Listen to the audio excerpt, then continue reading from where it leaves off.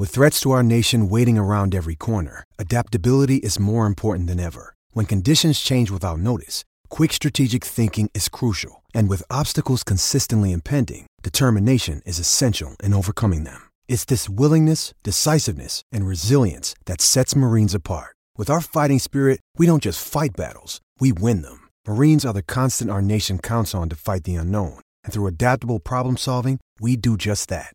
Learn more at marines.com. Another day is here, and you're ready for it. What to wear? Check. Breakfast, lunch, and dinner? Check. Planning for what's next and how to save for it? That's where Bank of America can help.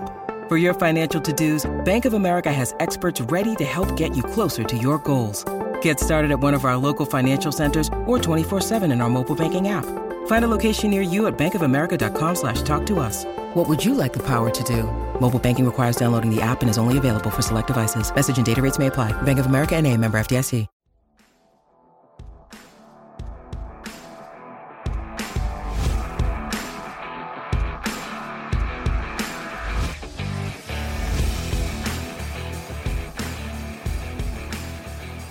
Hello, everybody, and welcome to the Tip of the Iceberg podcast, brought to you, as always, by InsideThePenguins.com. I'm your host, Nick Berlansky, joined, as always, by Nick Horwat, and today we got a fun show for you guys. Obviously, on Wednesday, we heard the 2023 class of the Hockey Hall of Fame. We'll talk about all the players and coaches and builders that were all elected in the 2023 class, including former Pittsburgh Penguin Tom Barrasso finally getting the call to the Hall. We'll discuss that. And then in the second segment, we got to talk about Kyle Dubas' first ever signing as president of hockey ops / interim general manager of the Pittsburgh Penguins. That is Valtteri Pustin. We'll discuss him, where he stands heading into training camp in a couple of months and heading into the season for 2023-24. And then we'll finish it off with a somewhat weekly Pens poll that we do whenever we want at this point because it's the offseason. But, Horwat, let's start off with the Hall of Fame. Tom Barrasso finally gets the call to the Hall, one of three goaltenders to be elected as members of the class of 2023, including Mike Vernon and the King, Henrik Lundqvist. Also elected to the 2023 class, Pierre Turgeon, Caroline Ouellette, Pierre Lacroix, and Ken Hitchcock. So when you saw the class of 2023, obviously Barrasso we'll get to in a minute, what did you think of the class in its entirety? Obviously, I think everyone's first inclination was, oh, this is a pretty goalie-heavy Hall of Fame class, which, yeah, it is. I mean, that's just kind of the way the cookie crumbled, I guess. And they're all well-deserving of it. Obviously, every year the discussion is had of, well, this player got overlooked, this person got overlooked, this, that, and that happens in every Hall of Fame, every year, no matter what. So we'll get to those discussions. Sure, there's a couple of important ones, but for now, you have to look at the players that are going in, and each of them are deserving. I don't think there's a single argument that, there are some classes where you look at a few certain players and go, why this person specifically? You're not doing that with this one, really. This one is a, maybe it's not a home run, obvious options, but it's a great class, and for some of them, like Tom Barrasso and Mike Vernon, you could throw in there. This is a long overdue, I would say. This is very long overdue, especially for Barrasso, who, at the time of his retirement, was one of the best American-born goalies of all time. Could still be considered that. And that's, putting aside longevity in the league and postseason success. I mean, the dude's a back-to-back cup winner. Yeah, he's been eligible since 2006, so it took almost 20 years for Tom Barrasso to get the call, but he finally did. So he becomes the 21st player or builder with ties to the Pittsburgh Penguins to enter the Hockey Hall of Fame. Penguins, of course, a historic franchise for the NHL, over 50 years now, and now 21 players and or builders that are represented in the Hockey Hall of Fame. Barrasso was with the Pittsburgh Penguins from 1989 to 2000. He's a two-time Stanley Cup champion with the team, holds the franchise record for wins in a single season with 43. He did that in the 1992-93 season, of course, the only season in Pittsburgh Penguins history where the team won the President's Trophy. Fleury came close to that in 2011-2012. He had 42 wins, but still the one franchise record that Barrasso holds over Marc-Andre Fleury is still that franchise wins in one season. But also, Tom Barrasso holds an NHL all-time record, the all-time leader in scoring by a goaltender. He has 48 points, all of them, however, assists. He did not light the lamp himself and score a goal. But Tom Barrasso, of course, as you mentioned, one of the best American-born goaltenders in the history of the NHL, in the history of hockey, and he finally gets the call to the Hall. Obviously, when you talk about Tom Barrasso, a lot of people understand that he was a bit prickly when it comes to talking to the media, when it comes to just talking to people in general. But at the same time, you cannot dispute the talent that he had and how good he was with the Pittsburgh Penguins, specifically in the 1990s. No, it's impossible to dispute that kind of thing. I mean, even before you can even talk about Tom Barrasso before he got to the Penguins, because his little run with the Buffalo Sabres, I mean, it could be just as iconic. He was 18 years old, literally under a year removed from graduating high school, and he's winning the Vezina Trophy. He's winning the Calder Trophy. Incredible stuff. I mean, yeah, it was the 80s, so the goaltending stats don't look outstanding. But you have to figure, again, he's an 18-year-old kid that's just flying into the league, putting up 26 wins in his first ever, cut at the NHL. I mean, like I said, it was the 80s, so the stats aren't phenomenal. Like I said, 26 wins, a .893 save percentage. I mean, the 80s. But then, yeah, he turned it on in the 90s with the Penguins, and I mean, his longevity. Yeah, he was injured for a lot of these years. I mean, there's a couple of seasons in here with 2 games played, 5, 7. But that doesn't discount the fact that he was an outstanding goalie who made it through the dead puck era, pretty much, and was one of the best there was, no matter what. Yeah, when you talk about Tom Barrasso and, of course, being able to come into the NHL and play at a high level from a young age, he was drafted out of high school by the Buffalo Sabres.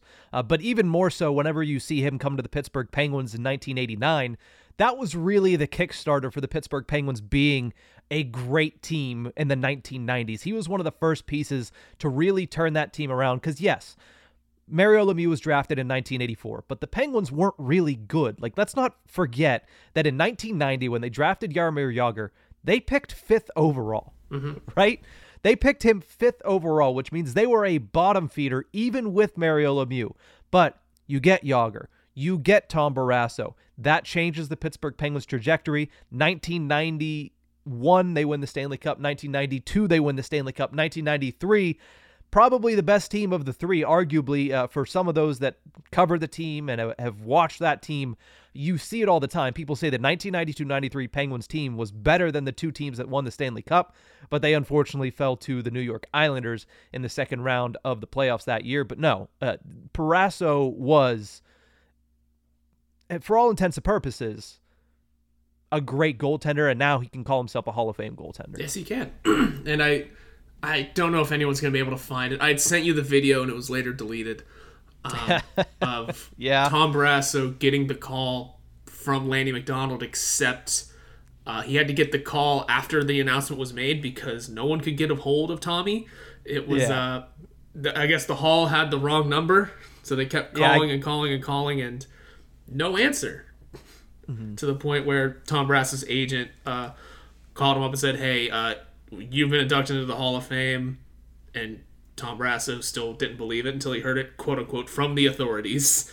And then finally, Lanny McDonald got a hold of him. If that video's out there somewhere, it was a pretty fun watch. Like I said, it's been deleted off of Twitter since I looked for it again. But I mean, you know what? He waited how many years for it? What's a couple of missed phone calls? Yeah, I let it off saying he got the call to the Hall. I guess I should have said he got the voicemail to the Hall because Tom Barrasso missed the first couple of phone calls whenever he was inducted by Lanny McDonald. I don't know why it was deleted because I think that's hilarious. Maybe Barrasso was like, "Can you delete that?" Because, who knows? I don't know. Who knows? But regardless, he's in, and that's what matters the most. Is he is in. He's aware of it now. Just so we know, he is aware that he was inducted into the Hall of Fame, and he becomes, like we mentioned earlier, the 21st Pittsburgh Penguin in any capacity to make it to the Hockey Hall of Fame, which brings up an important question. It's not really an important question, but it brings up a question that I want to ask you, Horwat. Is Tom Barrasso or Marc-Andre Fleury the greatest goaltender in Penguins history in your eyes? It still has to go to Fleury, I think. Tom Barrasso was great, and the perfect goalie for the time and probably the perfect goalie for that team. You know, his puck handling ability was incredible, so it's good that he had guys like Lemieux, Yager, and then you look at the defensemen that were on those teams, starting with Paul Coffey, who was there until after the first cup, then Larry Murphy, like some great offensive defensemen as well. Tom Barrasso had hit just his pick of the litter to just rifle the puck around the rink too, hence leading to his NHL all-time leading points by a goalie, which is a stat. That's an incredible stat because the way the game is played today, how many goalies are going to reach, I mean, the record's 48, how many goalies are going to reach 30? I mean, I don't know the numbers. I'd have to look at what Fleury's at. I mean, he's probably the longest tenured goalie in the league now. Perhaps, if I'm missing someone. Mike Smith didn't play this past season. Yeah, that's a tough one because I'm not sure who else would be close to him in that aspect. Maybe, and no, I think he came in before Anton Hudobin. Craig so Anderson's retiring. It's hard to pick, but looking at those numbers would be interesting. And but it's I would still have to give it to Marc-Andre Fleury for this question of who's the best in Penguins history. I mean, yeah, again, he had a great team in front of him, but probably playing and here's where the discussion always comes up of, it's a different era. Marc-Andre Fleury did play in a different era and a much more difficult era for goalies where the league said, okay, we need to put a little bit more emphasis on goal scoring. And Marc-Andre Fleury still found a way to exceed almost all of Barrasso's Penguins records. Mm-hmm. Yeah, and I think the thing for me is I would still go with Fleury as well, but I think the discrepancy isn't as much as people tend to say it is. I mean, you look at their numbers, Barrasso played 12 seasons in Pittsburgh, Fleury played 13. Barrasso had 369 wins, Fleury had 375. The biggest discrepancy is in the statistics, but again, a lot of that is made up for by the fact that Tom Barrasso played in an era, at least when he was with the Pittsburgh Penguins, that scoring goals was 5-6 a game regardless of who was in the net. Like, it didn't matter. He had an .895 save percentage in his 12 seasons with Pittsburgh. Fleury in 13 seasons had a .912. So yeah, it's a large discrepancy there. 258 goals allowed average for Fleury, 327 for Barrasso. But when you look at in their era where they were at, Tom Barrasso made the All-Star once as a member of the Penguins, was a 2-time Vezina finalist. Fleury didn't do either of those things with the Pittsburgh Penguins. So again, that opens up a larger discussion of who else is in the league at the point, right? Marc-Andre Fleury was going up against prime Carey Price in those years. Both of these goaltenders at one point or other were going up against Martin Brodeur at one point. So Henrik Lundqvist, we're talking about the Hall of Fame class of 2023. Fleury and Lundqvist were head-to-head for the majority of Fleury's Penguins career. So yes, it's going to be difficult for him to get all-stars over a guy like Henrik Lundqvist. Yes, it's going to be difficult for him to get a Vezina finalist spot over a guy like Henrik Lundqvist. But when you look at these two goaltenders, there's not as much of a difference as people make it out to be. Now, yes, is Marc-Andre Fleury better? To me, yes. Do I think that he's going to get a call to the Hall of Fame before 18 years after he's eligible? Yeah, most likely. Is there that big of a gap between the two of them when it comes to their Pittsburgh Penguins careers alone? Not really. There really isn't. Now, do people like Marc-Andre Fleury more than Tom Barrasso? Yeah. 100%. When it comes to off-ice personalities, Marc-Andre Fleury is miles ahead of where Tom Barrasso was at that point in his life. So while, yes, I do agree with you that it's Marc-Andre Fleury, I do think that Tom Barrasso deserves a little bit more respect. Yeah, and you're totally right about that. Plus, you have to look at Tom Barrasso's putting up these numbers also as one of the best goalies in the league. There weren't many other... I think the crop of good goaltending increased in the era between Barrasso to Fleury.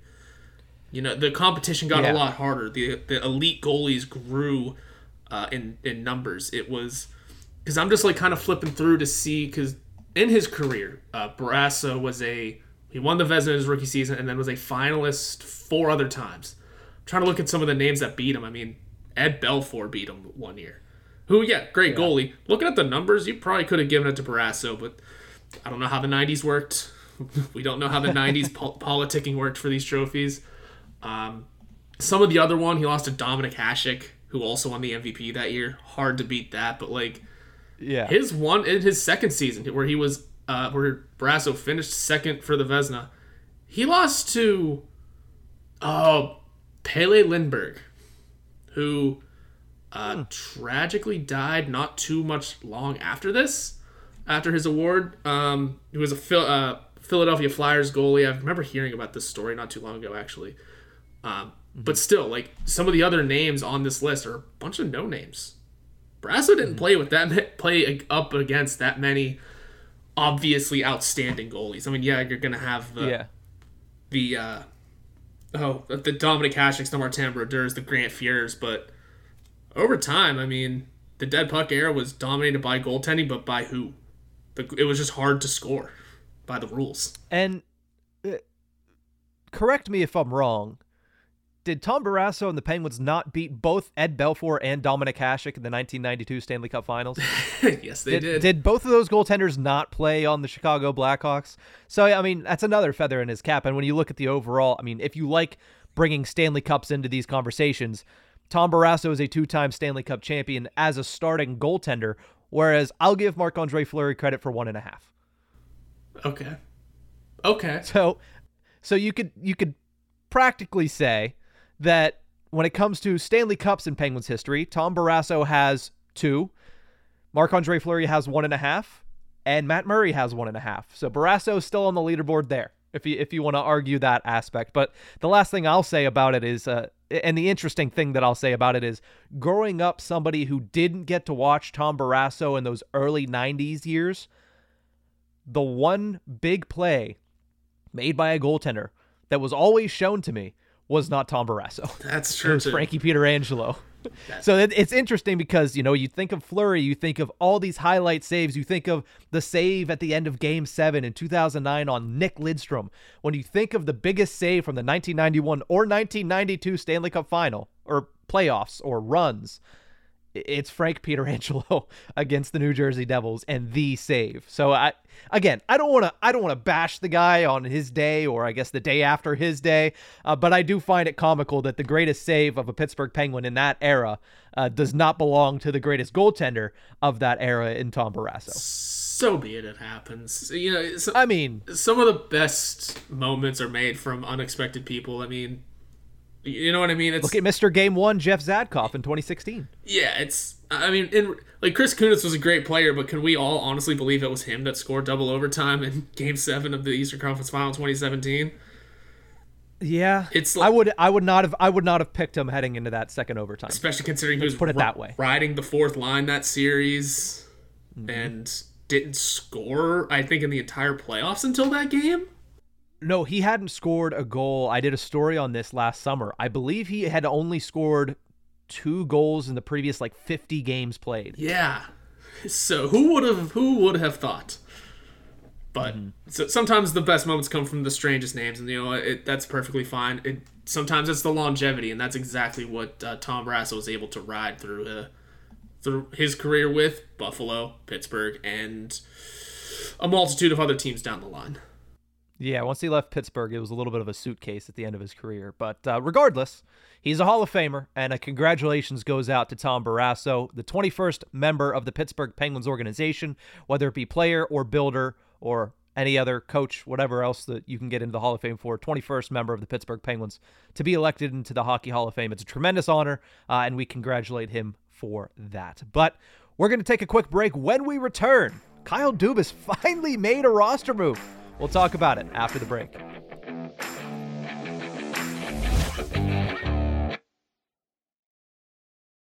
When you need mealtime inspiration, it's worth shopping Kroger, where you'll find over 30,000 mouth-watering choices that excite your inner foodie. And no matter what tasty choice you make, you'll enjoy our everyday low prices, plus extra ways to save, like digital coupons worth over $600 each week. You can also save up to $1 off per gallon at the pump with fuel points. More savings and more inspiring flavors make shopping Kroger worth it every time. Kroger, fresh for everyone. Fuel restrictions apply.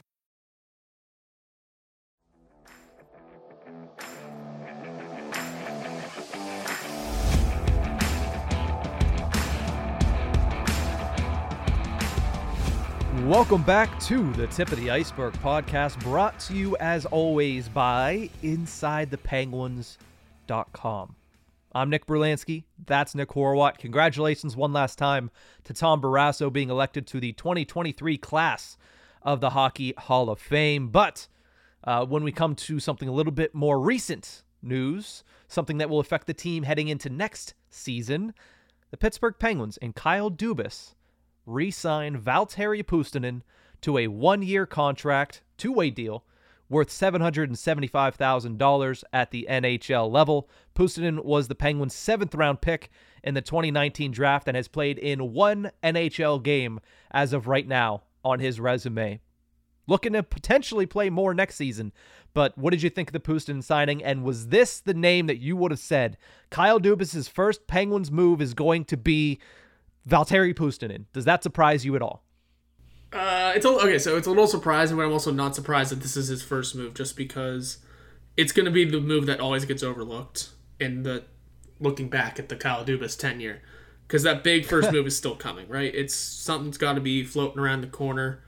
I'm not surprised that he re-signed, though. I'll leave it at that. It was a pretty easy move. All these RFAs that we have coming up, they're all probably going to cost under $1 million. They're all going to be easy negotiations, and we should be able to get some quality use out of most of them. I know everyone knows that the Penguins don't have a phenomenal group of prospects, but the group that we have, we like a lot, and the top tiered ones we're all very confident in, and Valtteri Puustinen is right in that list. Does he make the team out of camp? We'll see. I don't think it's an easy spot to get, considering the amount of NHL ready talent that we need. We just don't know what Puustinen is yet. I think he'll take I'm sure you're going to get to it. He's going to need the training camp to prove it, I think. Mm-hmm. I mean, the team does need to veer in a younger direction, and he fits that role exactly. But we also need guys that can help the team win to close out the careers of Crosby, Malkin, and Letang. Yeah, if you look at Valtteri Puustinen, he has been one of the most productive players for the AHL's Wilkes-Barre-Scranton Penguins over the past 2 seasons. Last year, he had 72 games played, 24 goals, and 59 points. But over the past 2 seasons, he scored over 100 points, 101 in total, in 145 games. He definitely has that scoring punch, and he fits the bill of a Pittsburgh Penguins winger, especially if you look back at the beginning of the Mike Sullivan era. Look at the guys that he was able to bring up from Wilkes-Barre. Connor Sherry, Brian Rust, Jake Gensel. These aren't big-bodied guys. These aren't guys that light it up when it comes to just the overall skill set. They're guys that come in, get the job done, can score in bunches, but aren't overly superstar-esque, right? Jake Gensel's the one that broke through that mold and became an all-star. I don't see Valtteri Puustinen becoming an NHL all-star at any point in his career, but could he fit the mold of a Connor Sherry? Yeah, I think so, and I think he could be an impact player as soon as this season for this team. So I like, obviously, the fact that the Penguins re-signed him. I thought it was an obvious move to make. I don't know if I was surprised that it was the first move that Kyle Dubas made. I know it was going to be a move that was made in the next week or so, because are you really going to go to arbitration with a guy that's played one game in the NHL? No, you're probably just going to sign him to a one-year deal like this. League minimum, I believe, is $775K, so it's not like he's demanding the moon and the stars for his point-per-game pace through one game in the NHL. So, yeah, it's an obvious move, and I like Puustinen personally, and I think that if we get into that part of the discussion, I think he's going to be a contributor at the NHL level as soon as this season. Yeah, he absolutely could be. It's just a matter of how the rest of this lineup gets constructed. We keep preaching for change with this team. We keep wanting to see what is out there. The free agent pool doesn't look great this year. No, it does not. The Penguins also don't have the assets to make trades.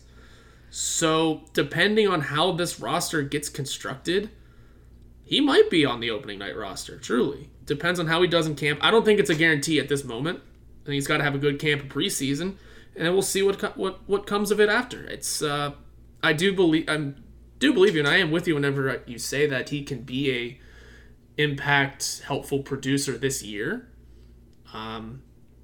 He's just going to have to earn it. I mean, everyone obviously has to earn it, but there are some that need to earn it more than others. Here's my thing. The season ended in 2022-23. And when you were looking back on the season, obviously you see, okay, Brock McGinn had a pretty good start to the season, had 10 goals before the Christmas break, and then really didn't do anything, was traded off for scraps.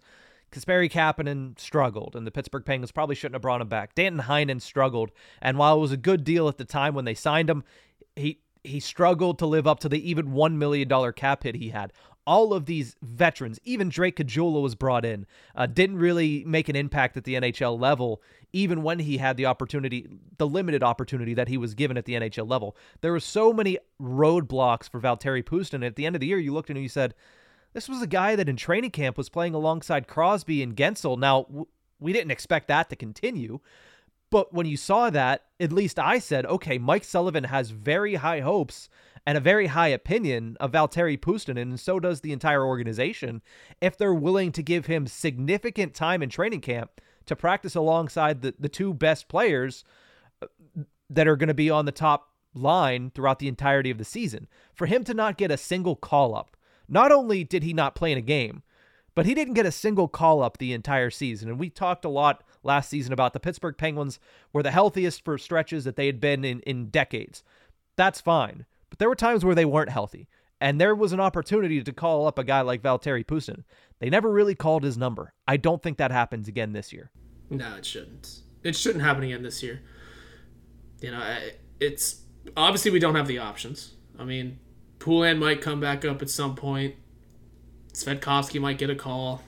I don't think you see Svedkovsky, no? Personally. Okay. I think it's still, if he's playing in the prospect development camp in a couple of weeks, I don't think you're going to see him this season. Fair enough, but I mean, so is Poulin. I'm just kind of throwing names out there because I think it's the end of the road for Nathan Legare, honestly. Yeah. Jonathan Gruden, we already know, got a call, got a couple of good looks. That's a possibility. Philip Hollander was called up but never played, if I'm remembering correctly. Also still needs, and Gruden and Hollander still need to also be re-signed through RFA deals. But yeah, no, at that rate, yeah, you should absolutely have Pustin up early when it comes to call-ups from the AHL.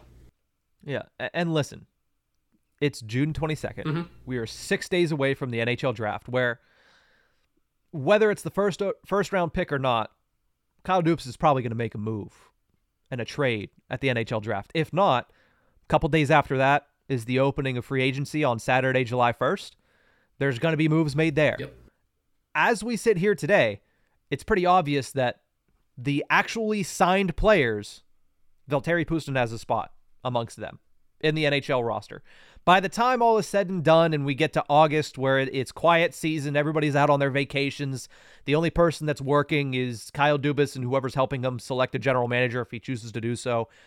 At that point, heading into training camp, I don't think he'll have a surefire spot like he does at the moment, but I do think that if he comes into camp and he performs well in those training camp games and those preseason games, I think he has a chance to earn a spot at the beginning of the season at the NHL level. When you talk about rebuilding the bottom six, Valtteri Pustin, when it comes to the Penguins' limited prospects that have any chance of making the NHL this season, Valtteri Pustin has the highest capability of being a middle six guy.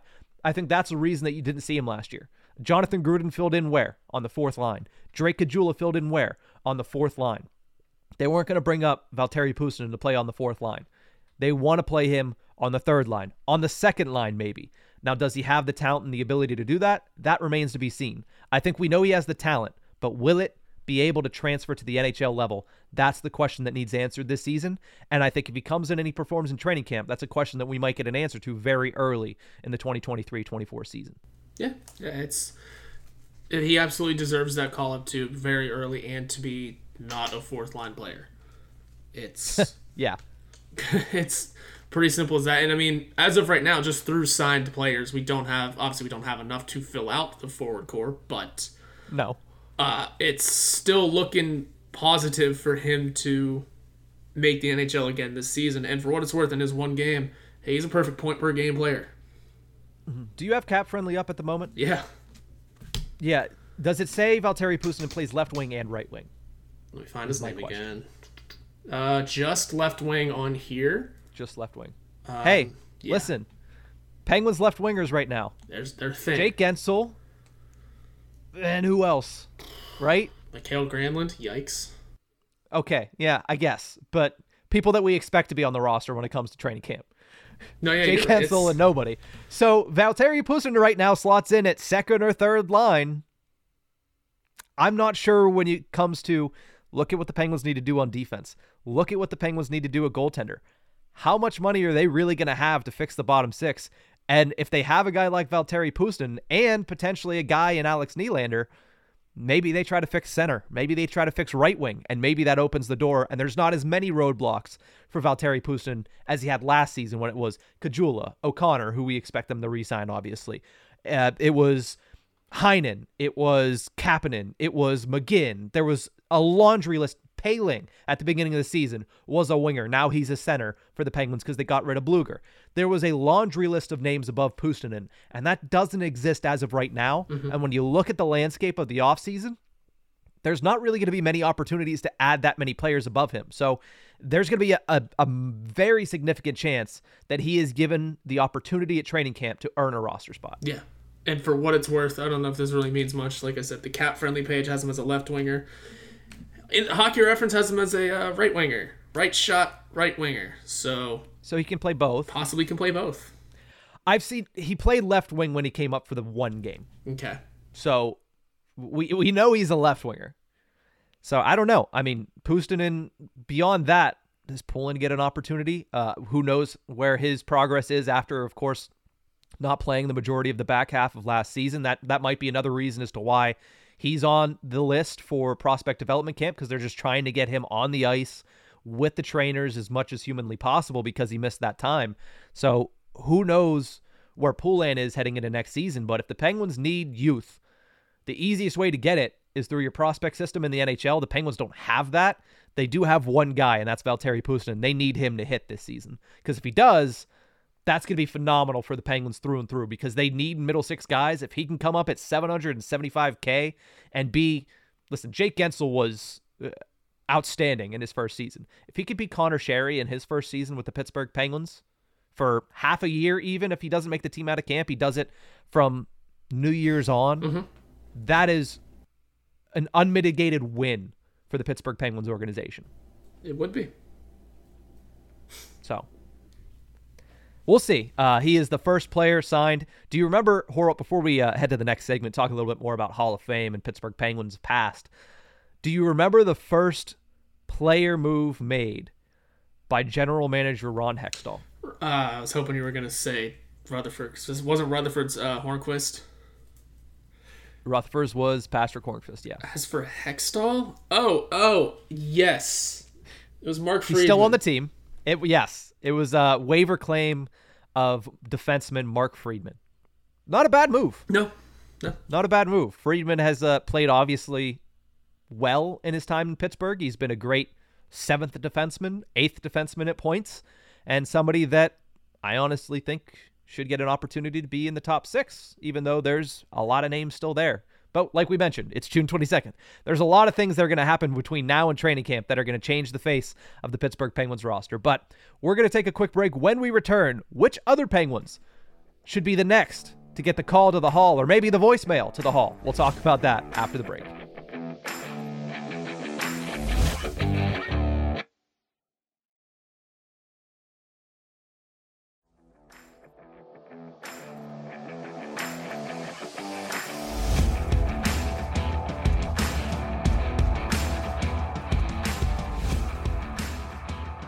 Welcome back to the Tip of the Iceberg podcast, brought to you as always by InsideThePenguins.com. We talked in the first segment about Tom Barrasso finally getting elected to the Hall of Fame after, what?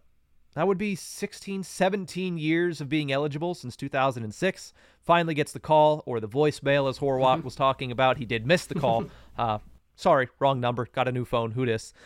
It's Lanny McDonald, fortunately for him. The call he's been waiting for, he didn't even receive. But regardless, we put out a poll directly after that happened because, why celebrate one person when you can look to the future for other people, apparently?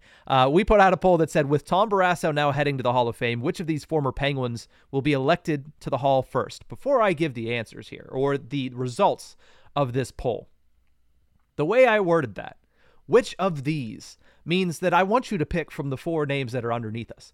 We all understand that Jaromir Jagr is practically already in the Hockey Hall of Fame, but they need to wait for him to stop playing hockey. He's still playing hockey in Czechia. The same reason the Pittsburgh Penguins have yet to retire his jersey number is the same reason he is not a Hockey Hall of Famer at this point. They need Jaromir Jagr to stop playing hockey for 3 consecutive seasons to put him in the Hall of Fame. And then he can come back, right? And then he can come back and play whenever he wants, because as we know, Jaromir Jagr is going to play until he's on his deathbed.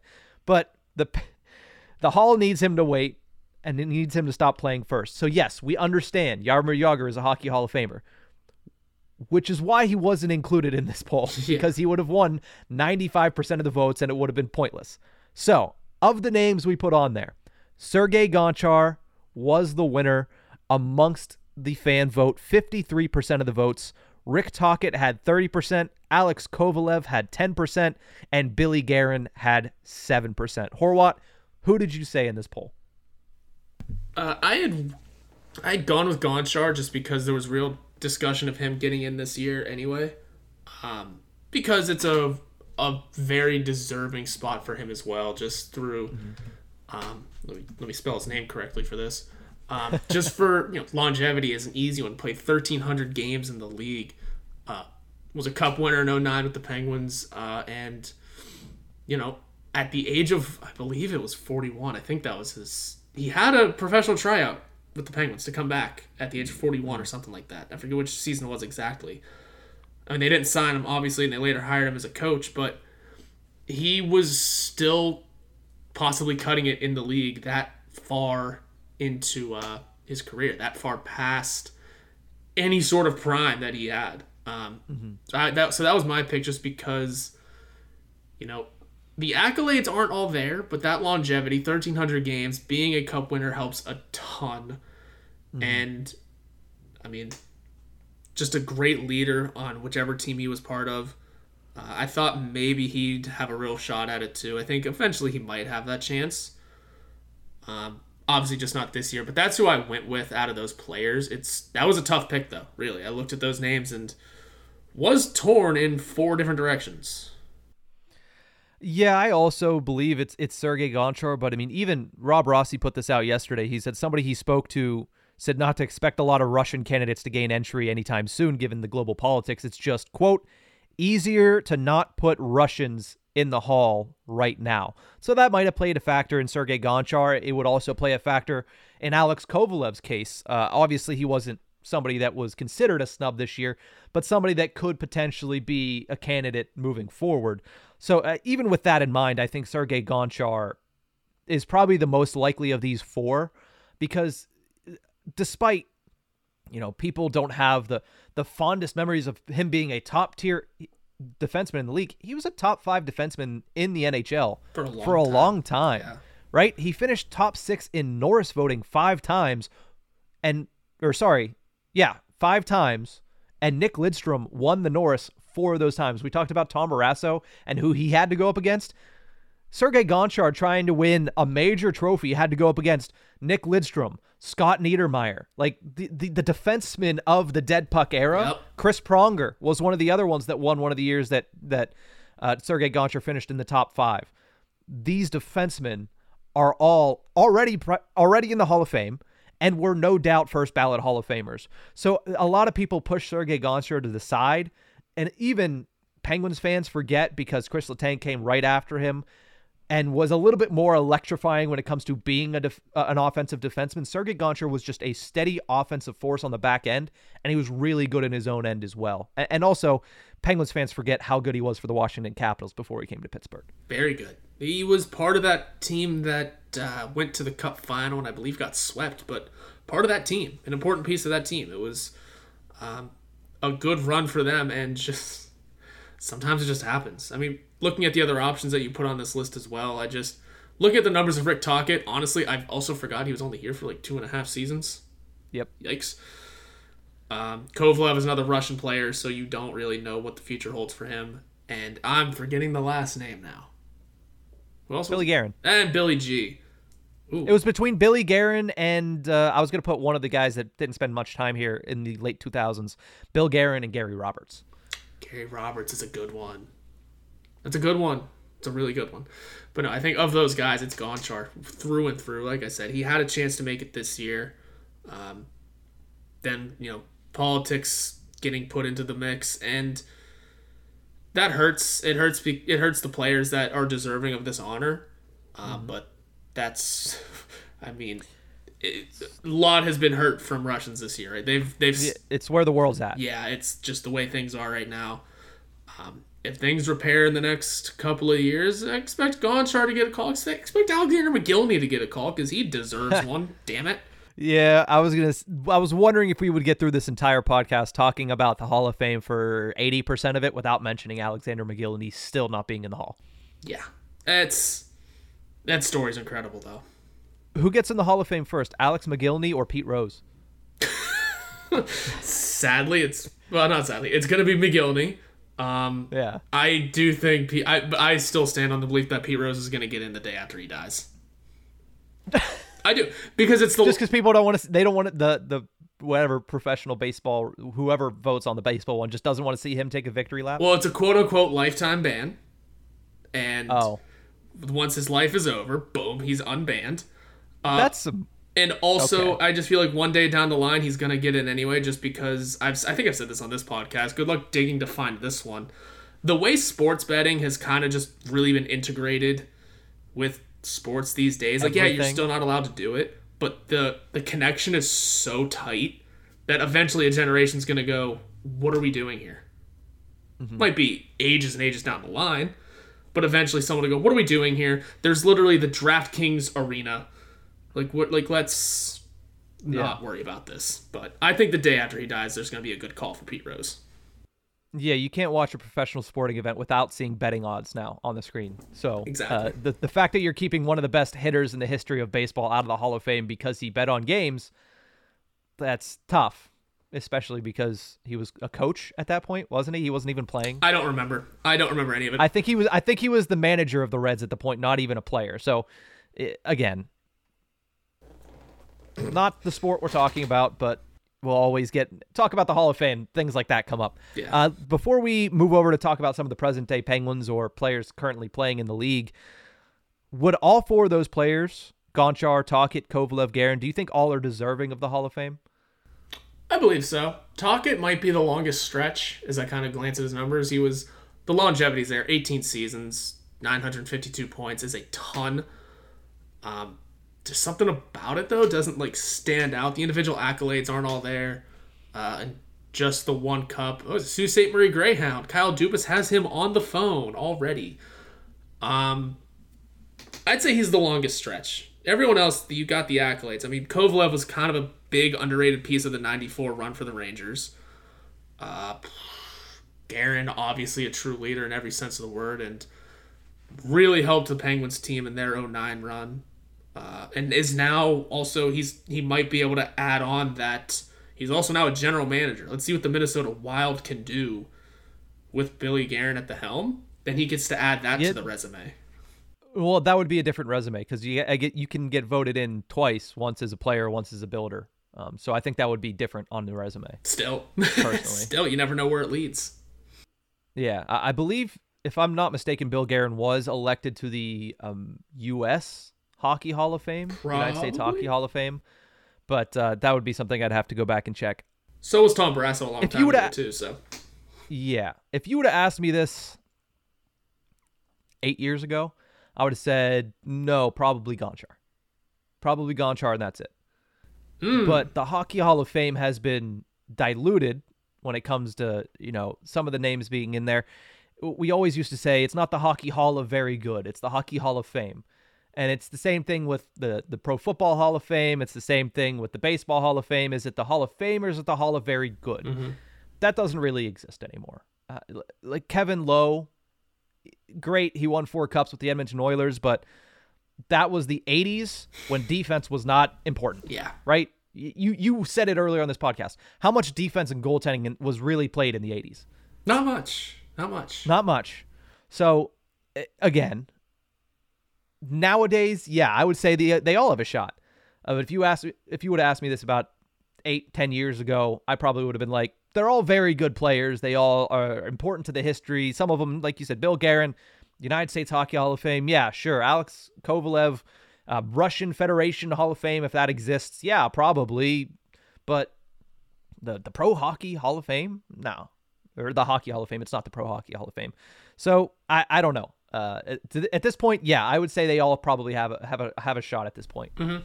They do definitely all have a shot. It's just a matter of whoever the voters making proper decisions. Mm-hmm. Yes. But with that, let's also finish this episode talking really quickly about the four horsemen of this current era of the Pittsburgh Penguins, which is Sidney Crosby, Evgeny Malkin, Marc-Andre Fleury, and Chris Letang. How many of them do you think at this point in their careers are destined for the Hockey Hall of Fame? Listen, I'm going to say 4 of 4. I think Letang might be the longest stretch, might take the longest to get in. But I think, and here's this partly sad part of it, is that his second stroke put a lot of his career into perspective. This man's been through a lot and is still playing at a very high level. Screw the numbers. I mean, yeah, the numbers are important, but in a way, screw the numbers. This man's played through more than most players will ever play in their lives, and Letang still has 5 years left on the contract. I think when it's all said and done, he'll have a damn good shot of getting in. I think he's probably the longest stretch. Obviously, Crosby, Malkin are locks. We know this. We've been known this. Yeah. Fleury is gonna be a lock in like a couple of games whenever he passes Patrick Waugh, I believe it is, for third all-time in wins. That's a lock. And then there's Letang, who, like I said, he's played through a lot. I think once it's all said and done, the numbers will reflect quite a lot for him. I think he's not a lock immediately, but will eventually make his way in as well. So I'm going 4 of 4. I would say 3 of 4. Crosby, Malkin locks, like you mentioned. I think Fleury eventually gets in. Is he a first ballot? Probably not. But when you look at the two guys that have gotten in recently from that same era, Henrik Lundqvist this season, who was the leader in the clubhouse throughout that entire era, but also Roberto Luongo, who got in a couple, was it either last year or a couple seasons ago? Marc-Andre Fleury's name is right up there with them as the best of that era. And obviously, there's a lot that is said about Marc-Andre Fleury and how he performed when he came to the playoffs, and some of the times where he struggled to be able to be a backstop for a team that was really good in front of him. 2013 comes to mind when Tomas Vokoun took over, but if you look at him, he's still, I saw it earlier today, I think he's top 3 in playoff shutouts in NHL history or something like that. It's ridiculous. Because when you put it into perspective, how good he has been for how long it has been that he's been in the league, and he was at that level very early on, because let's not forget, he started playing at the age of 18 as a goaltender in the National Hockey League. That is unheard of now. How many 18-year-old first of all, we see 18-year-old hockey players, right? You're going to see it next year in Connor Bedard. You saw it with Clayton Keller. I talked about him yesterday. I was like, wow, I can't believe he's heading into his 8th season in the NHL. That's ridiculous. But as a goaltender at the age of 18, yes, he was not good in that first year. He was playing behind one of the worst hockey teams I think I've ever witnessed as a human being. But after that, he was pretty good. And he's been pretty good for a long time. So, yes, Marc-Andre Fleury to me eventually will be a Hockey Hall of Famer. Chris Letang's tough. Right? It is tough. You talk about that off-ice narrative and everything that he's gone through in his life, yes. Do I think he deserves to get his number raised in PPG Paints Arena?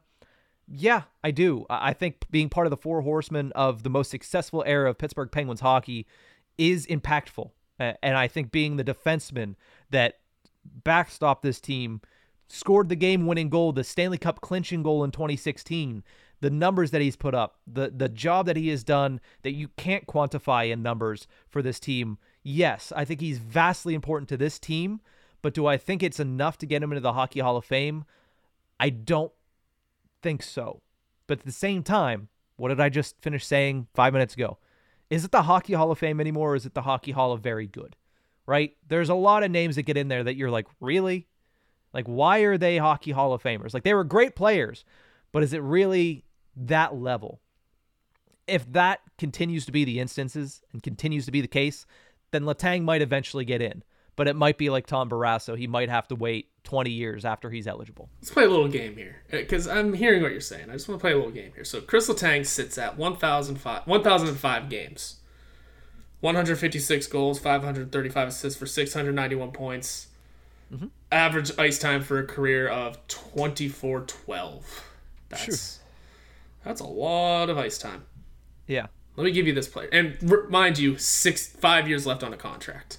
5 years. So who knows where those numbers go. Here's someone, as a defenseman, 1,301 games, 811 points split between 220 goals, 591 assists. Not going to tell you the name yet. Average ice time for a career, 23:40. That's Sergei Gonchar. Yeah, who we just discussed as getting into the Hall of Fame as a sure shot. Yes. Chris Letang is going to finish with better numbers than that. Likely. Yeah. No, likely. Numbers don't tell the whole story. No, they don't. But if we're sitting here saying Sergei Gonchar is a sure shot Hall of Famer, who say Letang isn't? True, but also, how many years has Sergei Gonchar been eligible? He retired in 2015. 6? Did he play in the KHL after that? 5. Oh, no, because we signed him on as a coach. Yeah, so 5 years. I said it might take Chris Letang 5-10 years. What did I say? 15 years, 20 years, whatever. It's going to take time. It will. It's not going to be first ballot. He's not going to be first ballot. He's going to be somebody that a couple years after, they're going to be like, yeah, by the way, Chris Letang's eligible too. Hockey is extremely picky with their first ballot guys. Oh, yeah. And as they should be. Yeah. And that's the thing. You should be very picky with first ballot guys. But regardless, yeah, Chris Letang's going to be the hardest one to get in there. Yeah. Clearly. Yeah, of those 4, for sure. I would say I would put Letang in. I was going to say over Guerin, but I don't know. That's tough. Would you put him in over Guerin or Kovalev or Tocchet? Over Tocchet, I think. Maybe over Kovalev? No. Maybe over Kovalev. Let me find. Yeah, I don't know. It's tough. But regardless. It is tough, especially when it's not our call. Well, yeah, thankfully, I don't have to weigh in on this, but it's fine because they protect everybody that weighs in on it anyway. They don't release the voting results, which is stupid and arbitrary. Like, why are we protecting that? Like, why are we hiding that? There's no point to it. Oh, well. Everybody has problems with Hall of Fames every single time that it gets announced, and it's something that 2 weeks later we kind of forget about until the actual ceremony happens, and you have the Hall of Fame game, which the Penguins participated in last year. Which happens in the middle of the season for the NHL. I don't know. I'm just rambling at this point, which means it's time to end the show. But that's going to do it for this episode of the Tip of the Iceberg podcast. Congratulations one last time to Tom Barrasso on being elected to the Hockey Hall of Fame. And congratulations, pre-congratulations for Sergei Gonchar, who will be in there at some point, because we both believe that. Same goes to Crosby, Malkin, Fleury, and then the rest we can debate until the cows come home. But that's it for this one. We'll see you guys next time.